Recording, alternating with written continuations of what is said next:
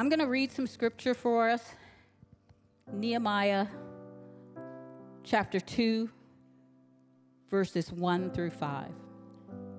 In the month of Nisan, in the 20th year of King Artaxerxes, when wine was brought to him, I took the wine and gave it to the king.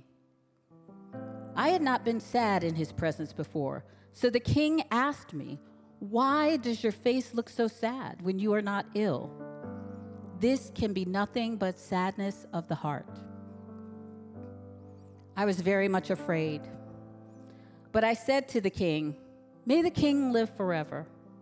Why should my face not look sad when the city where my ancestors are buried lies in ruins and its gates have been destroyed by fire?" The king said to me, "What is it you want?" Then I prayed to the God of heaven, and I answered the king, "If it pleases the king, and if your servant has found favor in his sight, let him send me to the city in Judah, where my ancestors are buried, so that I can rebuild it." May God bless the reading of his word. We can just bow our heads in prayer. Heavenly Father, we come before you, surrendered in heart, submitted to the Spirit, waiting to hear this next lesson. We ask that you would point us to where we are in this story, and that you would give us the courage to accept it and own it, and take the next steps if where we are is not where you want us to be. We give thanks and honor and glory and praises to you, the God of the universe. In Jesus' holy name we pray. Amen. Let me join my welcome to Lisa's in welcoming you here both in the room and online to Three Crosses Church. It's a privilege to be in the house of the Lord and to preach the word and sing songs of worship. And every season catches you differently, doesn't it? You know, we were excited over the last couple of weeks because I've got to be away and celebrate 15 years anniversary with my lovely wife, Tara, who's right down here. I know. Good job, Tara, for putting up with that guy for 15 years and come back. And unfortunately, you come back to some news of some difficult things, including some tragedy that struck close in the lives of some loved ones here at Three Crosses. You know, I think about Pastor Danny and his dad, Bob, who went to be with the Lord last week. And man, the sudden passing, that's tough. Those of us who have experienced that know that that's really, really tough. We had a beautiful memorial service for him yesterday.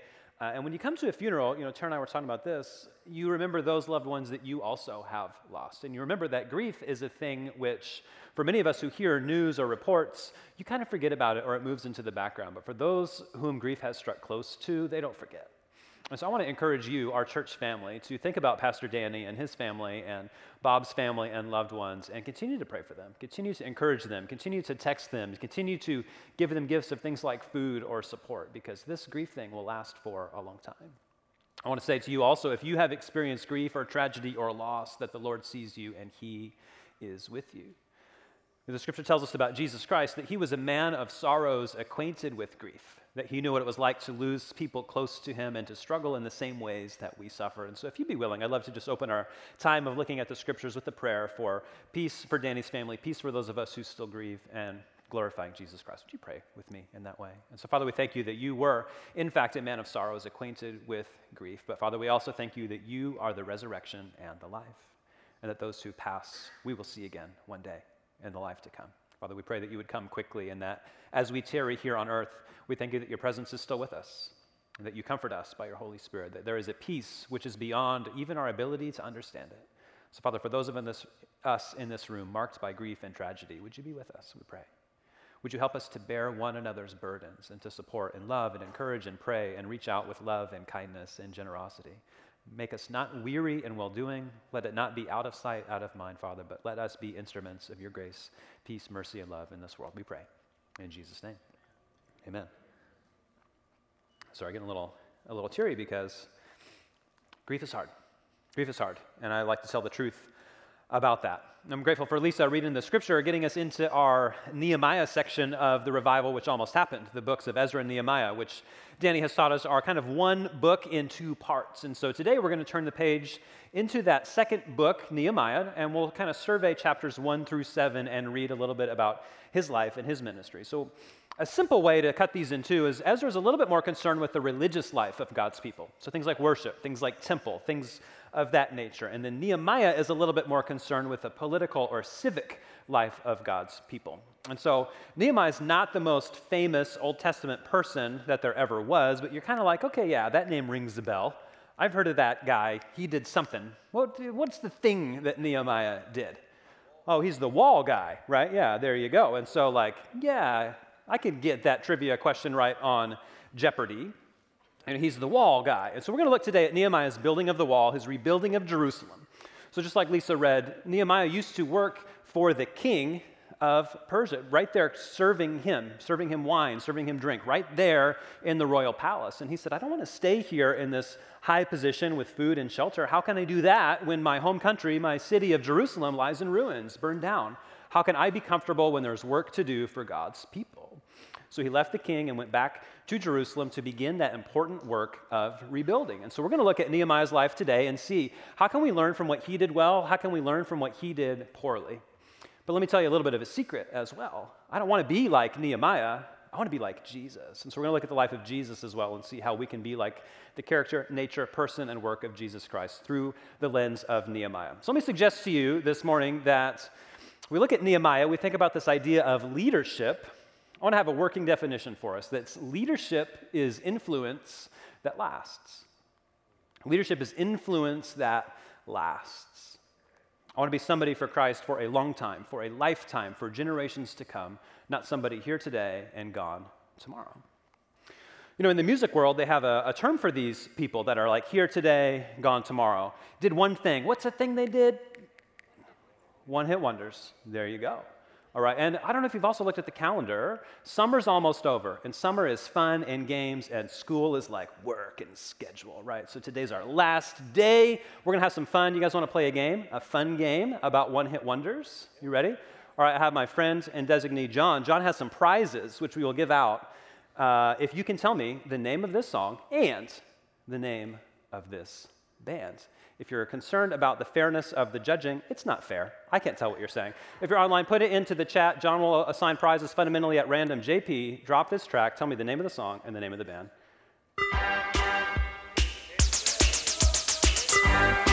Oh, that guy even knows the band. Soft Cell. I never heard about these people. All right, let's put that up on the screen. Tainted Love by Soft Cell. Congratulations. I didn't know this until I did the hard theological work of Googling one-hit wonders, preparing for the sermon. It's like you hear that song, you're like, yeah, I know that band. Don't listen to the words. I don't know if it's a Christian message or not. We just like know Tainted Love. All right, let's do one a little bit more from like the era when my dad was growing up, driving to school and doing some stuff.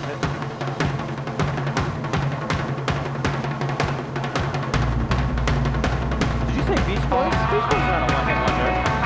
Oh, come on. Is that Brian Hubbard on the drums giving us a breakdown on the toms? John knows what's up. No, this is actually the song Wipeout by the Surfaris. They come from a land when you had to make a pun in your band name, right? So it's not Safari, it's Surfari.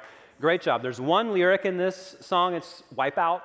Maybe if they'd had like 2 or 3 or 4 words, they could have kept their career going. One word, one hit, one wonder. And they're gone. All right, JP, hit us with number 3. This is like when I was in high school, if you're wondering how old I am. I'm this old.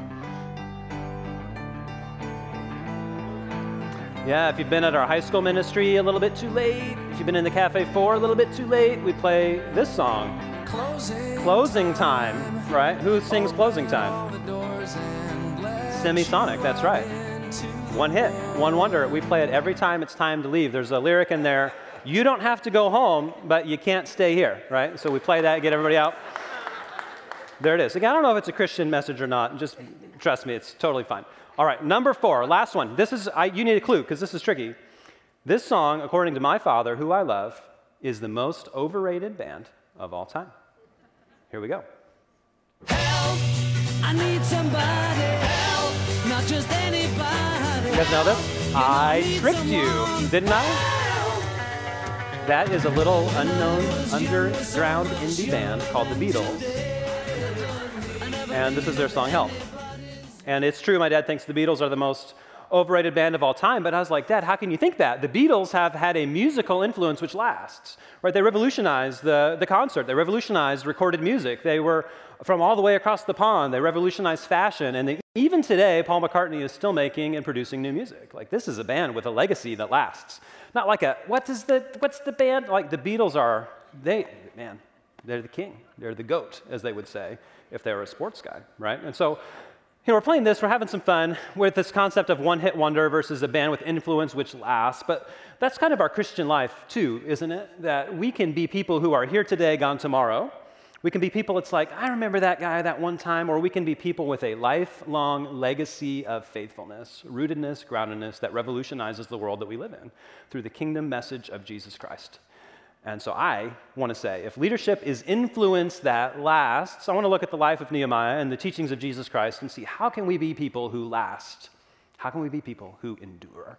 Not one-hit wonders who fade, people who finish well. So as we're surveying Nehemiah 1 through 7, we'd read chapter 2 where Nehemiah gets the call, and a call from God, this idea put in his heart to come back and rebuild Jerusalem. It's a good idea in many ways. And to begin with, they begin to rebuild the city wall which surrounds Jerusalem. And in that day, in that era, the walls were important for a couple of reasons, and primary was protection and safety. You built a city wall because it kept invading armies out. You built a city wall because it kept burglars out. You built a city wall because it kept vagrants out. There was able to be protection and predictability in the city. People could sleep safely at night, in other words, because the wall protected you. Without the wall, you couldn't live at peace. So we got to have a wall if we're going to have a safe and secure city. There's also a little bit of an element of city walls in the ancient world that were almost prestige for your city. Right? In America today, we, as our cities grow or change or fight for jobs or fight for industry, there's a couple things you can do to add that layer of world class to your city. So Tokyo, for example, hosted the Olympics. You got to be a big time city to host the Olympics. And what better way to produce or to prove that you are in fact big time than host something like that? Or you might think about these cities which compete to host the pro sports teams. Sacramento, in the 80s, they had the Kings come out of Kansas City, where I come from, and my family was season ticket holders, no bitterness, no regrets. And they moved all the way west to Sacramento because Sacramento was saying, we are a world-class city and we need a team. I don't know if it worked out for them really or not, but this is kind of the image that you get. And if you are an ancient city with walls, you really are somebody. If you're an ancient city with no walls, you're like a town or a village or like a dust speck on the road. So we got to get this wall for safety, for security, for prestige. We got to get a wall. It's a foundational element for us. If you flip the chapter to chapter 3, Nehemiah lists in a really beautiful way all of the people who participated in this important work. A lot of times, especially in America, we skip these genealogies or lists of names. It's unfamiliar, kind of foreign sounding. Why do I have 40 verses or whatever it is of just, he built the wall. This guy built this section of the wall. This guy and his daughters rebuilt the gate. This person built on this section of the wall. This person worked for this wall, for so many verses. But Nehemiah is celebrating the people who did that important work. It's not Nehemiah's work alone. It's a community of faith working together to build something beautiful. I really love Nehemiah chapter 3. I encourage you to read it this week and kind of think about these people were our forefathers in the faith, our ancestors, our predecessors in the faith, and they did some important work. What work are we putting our hands to that will last for a lifetime? And then you flip the chapter again to chapter 4, and it's all about opposition to the wall. So 2 is the call, and 3 is the faithfulness, and 4 is it's not that simple, is it? Life is never simple. There's always differences of opinion or different ideas, opposition from the outside, opposition to the inside. And so Nehemiah's life will kind of get to determine, is he going to be a one-hit wonder, that guy who built the wall that one time, or will he have a legacy of faithfulness which lasts? And unfortunately, we look around the world today, and sadly, even in the Christian world, we see that good people fail and fall short all the time. Good people fail and fall short. I was really grieved to read, even in the news, that in Australia, a very high-profile pastor is now facing criminal charges for negligence. It's all too common in the Christian world, that people do something great for God and fail and fall short and burn out, and then it's that person who did that thing that one time and not an enduring legacy of faithfulness. And I think this happens for a couple of reasons. I want to share 3 of them with you today that I think Nehemiah teaches us. And number 1, it's that we promote giftedness but we overlook faithfulness. We fall short, we fail, we fall away, we're one-hit wonders because we promote and look towards giftedness and we do not look enough at faithfulness. Man, this is a lot like it in Nehemiah chapter 5. So they built the wall, get the call in 2, the building in 3, the opposition in 4, and then in chapter 5, the community's looking around at Nehemiah and they're saying like, man, we did everything you asked. You're a gifted leader with a vision, and you called us to be a certain way in a certain place, and we worked hard and we gave everything we had, and now, you know what? We gave everything we had, and we have nothing left, even to buy food for our families. I left my job to build your wall, and I have no more job. I gave my money to the tax man to build these civic projects, and now I can't even pay him. I got to mortgage my house. I'm underwater on my taxes. This project was brutally difficult for this people to undertake, and Nehemiah got it done as a gifted, called, envisioned leader. But at what cost to the people? I wonder if what was intended to be a project for their safety and their prosperity, this wall, ended up becoming a yoke or a millstone, which cost them their safety and their prosperity. I wonder if his giftedness in pursuing this project overtook his faithfulness in looking out for the people to whom God had entrusted. God doesn't want us in charge of objects, he wants us in charge of people and lives and faithfulness. I mean, this reminded me a lot of the choosing of the deacons in Acts chapter 6. After Jesus rose from the dead and ascended to heaven, the apostles, including Peter and John and people like that, were building the church, the family of God, in that next season. And they ran into almost the exact same problem they had in Nehemiah chapter 5, which is that people just simply didn't have enough food to eat. There was enough resources, but they were not able to allocate them efficiently. And so they needed people to oversee this daily distribution of food. And if we had this same problem today, we would look at things like your resume, like who has a demonstrated track record of success in the distribution industry, right? Who's efficient, who can get stuff done, who's on time, who's qualified. And a lot of that stuff is really good. But I want to read in Acts chapter 6 and see what did the apostles think was the qualification for something like this, like food distribution and a civic type project. We can read it in Acts chapter 6, verse 3 and following. We'll put it on the screen for you. Peter says, "Brothers and sisters, choose 7 men from among you who are known to be full of the Spirit and wisdom. We will turn this responsibility over to them, and we will give our attention to the prayer and to the ministry of the word." And so this proposal pleased the whole group. They chose Stephen, a man full of faith and of the Holy Spirit, and also Philip and Prochorus and Nicanor, Timon, Parmenas, and Nicholas from Antioch, a convert to Judaism. They presented these men to the apostles, who prayed and laid their hands on them. And the qualification for food is to be full of the Holy Spirit and full of wisdom, to be a person with character and nature of Jesus Christ, to value those things that God wants you to value, not giftedness, but rather faithfulness. Who's faithful to the right things? I mean, we're so blessed at Three Crosses to have so many faithful people doing the right things for the right reasons, with no credit, no visibility, no platform, no prestige. I think it's amazing. These people do the right thing for the right reasons. I'm so blessed in my life to know many great saints who do the right thing for the right reason in relative obscurity. I think of a man named Tim Way, who's a career missionary to Africa, serving the poorest parts of our globe, just in obscurity, faithfully every single day. Tim has not 2 nickels to rub together, but he has immense treasure in heaven because he's given his life to what matters, to serving the poor and the hungry and the needy in Uganda. Tim's a hero. Sorry, I'm choking up a little bit thinking about Pat Shaw. She's a grandma from nowhere, Oklahoma. It's actually called Barnstall, but it's nowhere, right? And every day she woke up and she prayed. She prays for hours for her family. She goes to church every single week. She's not famous. She's not got a pulpit or a platform, but she prayed for her family and changed their lives. She prays for me and my family. She prays for you. Her faithfulness matters. She's not the most gifted Christian I've ever met, but she's among the most faithful. Pat changed the world. Think about my friend Matt, enduring difficult employments and faithful every single day until it cost him. This faithfulness is what matters. It's the legacy that endures, not your giftedness, not your platform, not your job. Are you faithful to what the Lord has put your hand to each and every day? Or is it time to step up and build something? That faithfulness will endure, not just your giftedness.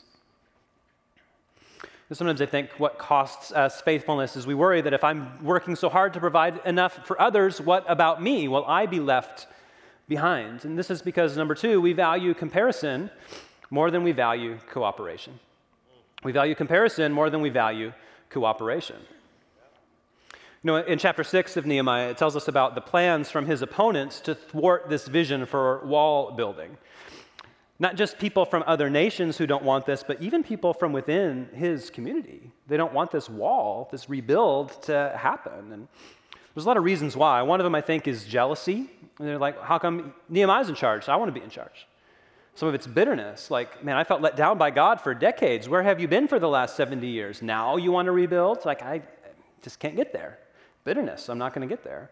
Some people thought building a wall is great, but let's first rebuild the aqueducts, or just kind of some separate visions, different prioritizations, and he caused that fragmentation. Some people that were still in that land for 70 years, and they felt like Nehemiah was just what we might call a Johnny-come-lately. Who's this new guy?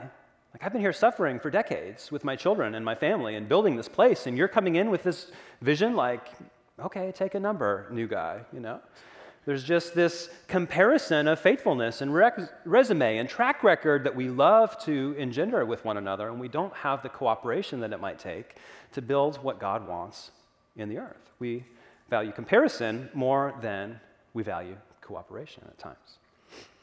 The walls in this way are almost like a metaphor for that, because they're building this structure to keep people out, right? Our people are in, your people are out. There's this in, out, even this comparative, separative, this kind of sorting kind of a metaphor. And Jesus gives us an alternative vision of what a city might look like in the Gospel of Matthew. I'd love to read for you in Matthew chapter 5, verses 14 and following, of what Jesus' idea that a city could be: walled and hidden and shut off and safe, or this way. He says, "You are the light of the world. A town built on a hill cannot be hidden. Neither do people light a lamp and put it under a bowl. Instead, they put it on its stand, and it gives light to everyone in the house. In the same way, let your light shine before others, so that they might see your good deeds and glorify your Father in heaven." So we get to kind of pick. Do we want a city, metaphorically speaking, that we're building with walls and comparisons and make sure that we protect what's ours and mine and my prestige and my faithfulness and mine and mine and mine? Or do we want to be a city, like Jesus tells us, that's up on a hill with a beacon of light inviting all to come? You can't hide it. You can see it from wherever. Travelers come and find rest. People come and find a home. Which do we want to be? A comparative place or a cooperative place that's making a home for all? Man, if you're a leader that thrives on comparison and not serving the needs of those around you, I think you're going to be that one-hit wonder. You're not going to have legacy that lasts. But if you provide a space for the lost, the weary, and the broken, I think that's what Christ calls us to do.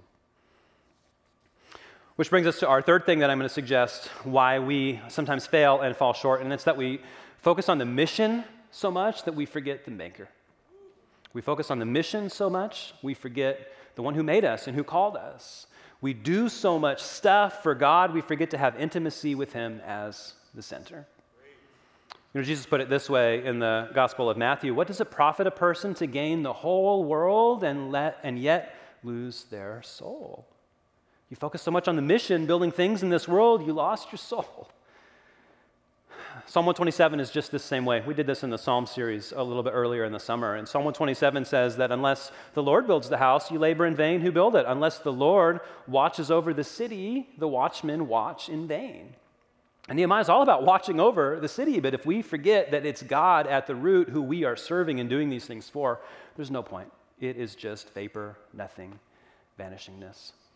Jesus is at the center, or we've missed it. When you get to Nehemiah chapter 7, they've basically completed the building project. They've got the wall built, they've got the city rebuilt, and it's like mission accomplished, kind of, sort of.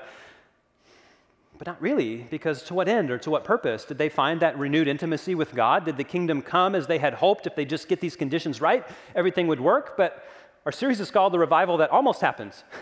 Not the amazing series or the amazing revival which happened in Nehemiah, because they got it right, but they still didn't have that intimacy with God that they were hoping. They focused so much on the mission, they forgot to pursue the maker. Man, such an easy thing for us to do. And in this way, Nehemiah's rebuilt the walls, rebuilt the city, and I think it's just cost him so much, he can't even win the hearts, minds, and trajectory of the people going forward. What I mean by that is it's almost that he had a Pyrrhic victory. You know this term, Pyrrhic victory? I love Greek words, and so Pyrrhic victory is like right in my wheelhouse. I will teach you to love Greek words here in the next 5 seconds as well, because a Pyrrhic victory is a victory that you win, but it costs you so much you then begin to lose. So it's like you won, but really actually you lost. And it's named for this guy named Pyrrhus of Asculum. And he was in ancient Greece, and he was sick of the Romans winning all the battles. And he's like, I'm going to get a big army. I'm going to get some elephants. I'm going to get some soldiers, and we're going to go out, and we're going to win against the Romans. And he started to win. He won the battle of Heraclea. He won the battle of Asculum, right? This is all on history.com. You can find it. And he's like, I'm winning so much, I must be like a new Alexander the Great. I'm going to keep on winning, keep on winning, keep on winning. But the next time he went out to fight the Romans, he realized all his elephants had died in battle. All his soldiers had suffered so many casualties they could no longer win against the Romans, and the Romans just rolled them up and consigned Pyrrhus of Asculum to the dustbin of history, a one-hit wonder of a general. He thought he was Alexander the Great, and now his name is in our language forever as basically a loser. He didn't have that legacy which lasted. He flamed out. And I don't know if Nehemiah was quite this way. Nehemiah's legacy is a little bit complicated, but did he build the wall and yet lose the hearts and minds of the people towards the world, towards the Lord? Did we exchange this mission of building for intimacy with the Lord? I love how Jeremiah puts it in chapter 9, verses 23 and 24, when Jeremiah shows us what really, really matters. He says, this is what the Lord says. Let not the wise boast in their wisdom, or the strong boast in their strength, or the rich boast of their riches. But let the one who boasts boast about this, that they have the understanding to know me. That I am the Lord, who exercises kindness and justice and righteousness on earth. For these are the things in which I delight, declares the Lord.